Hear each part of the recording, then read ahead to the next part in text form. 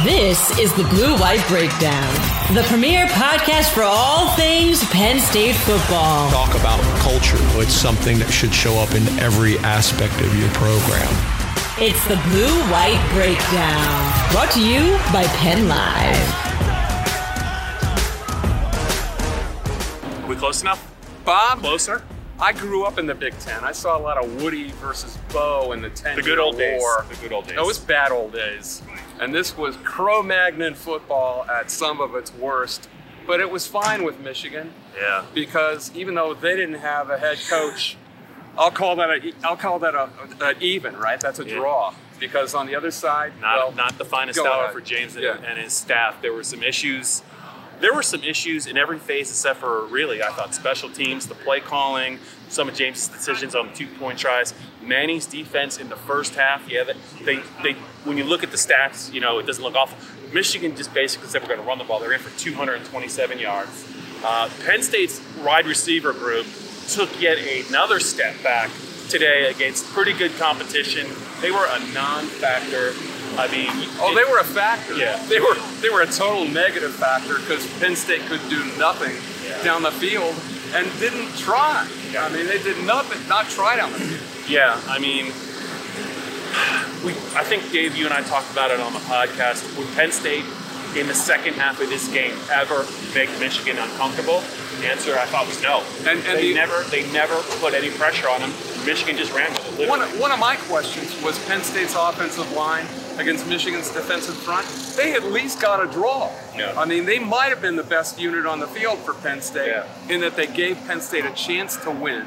Yeah. I think Sharon Moore, the emergency head coach because of Jim Harbaugh not being here, actually sphinctered up like crazy. He was trying to lose the game, but Penn State was so inert. I could say you could argue that he didn't think Penn State could threaten. You could argue that. 32 consecutive runs in the second half. Yeah.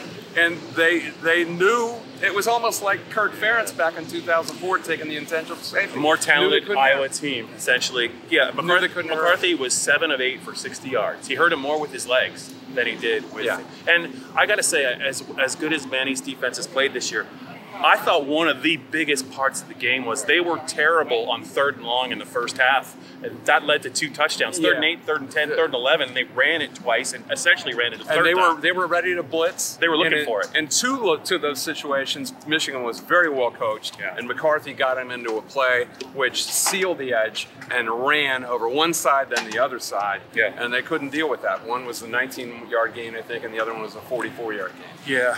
But to me, symptomatic of what's going on here, not the game, but a symptom of it, were the 2-point conversions, which were absolutely nonsensical. Nonsensical. First of all, the one in the second quarter, you're chasing points. Yeah, you're chasing points when it's 14-9.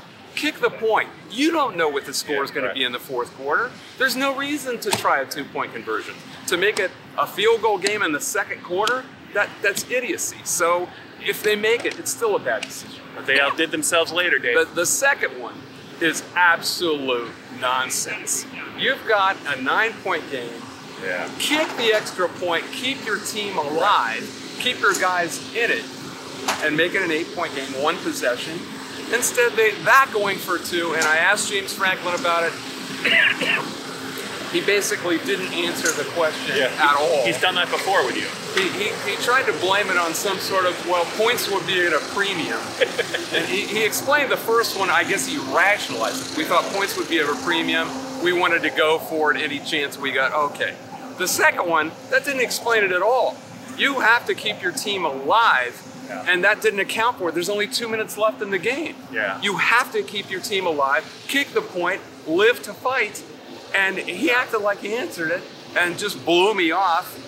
That's symptomatic of a lot of things that are wrong with this program. Not only that, I would say, Dave, everything you said I agree with.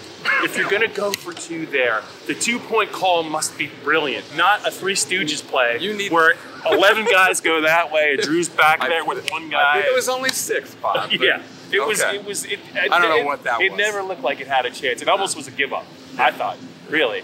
And Dave, just to go back to Penn State's wide-out room in the passing game in general. They had 11 catches in the game total for 70 yards. Yards after the catch on those 11 catches were 32 yards. Think about that. And this game with 7 minutes to go, I remember looking down. 115 yards passing combined for both sides. This was a game where Penn State, with no wideout group that can do anything, did give themselves a chance to win. The defense in general gave them a chance to win.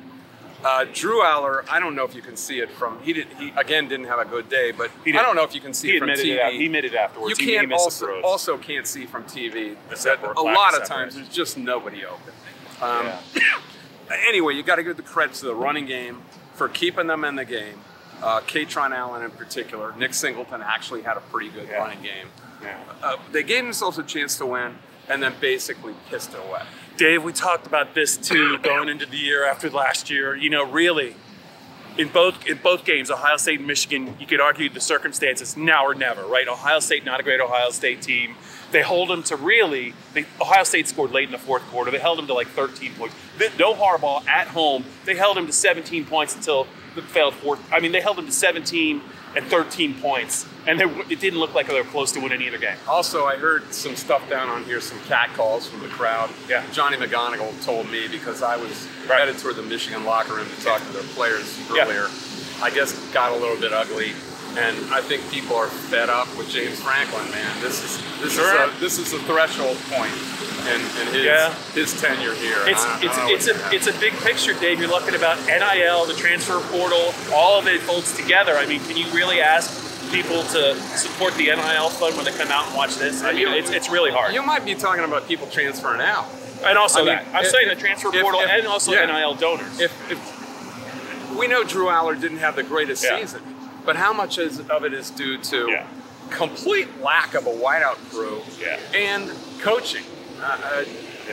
Would you be thinking about getting out? This is he'll never admit it, but this is going to be they're probably going to be 10-2, and it's a depressing 10-2. They might not be 10-2. Rutgers is better than anyone knows, and next week is definitely an emotional valley. And Rutgers is going to be loaded for bear to win that game.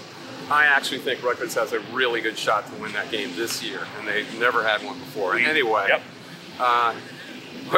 24 to 15, is that what it was? 24 to 15. You also give Michigan credit for playing with basically one hand tied behind its back, just going one-dimensional, and it was more than enough. They saw the landscape and acted appropriately. So that's it from Beaver Stadium. We will see you next Rutgers week from what must be a depressing landscape here against Rutgers. Until then, adios.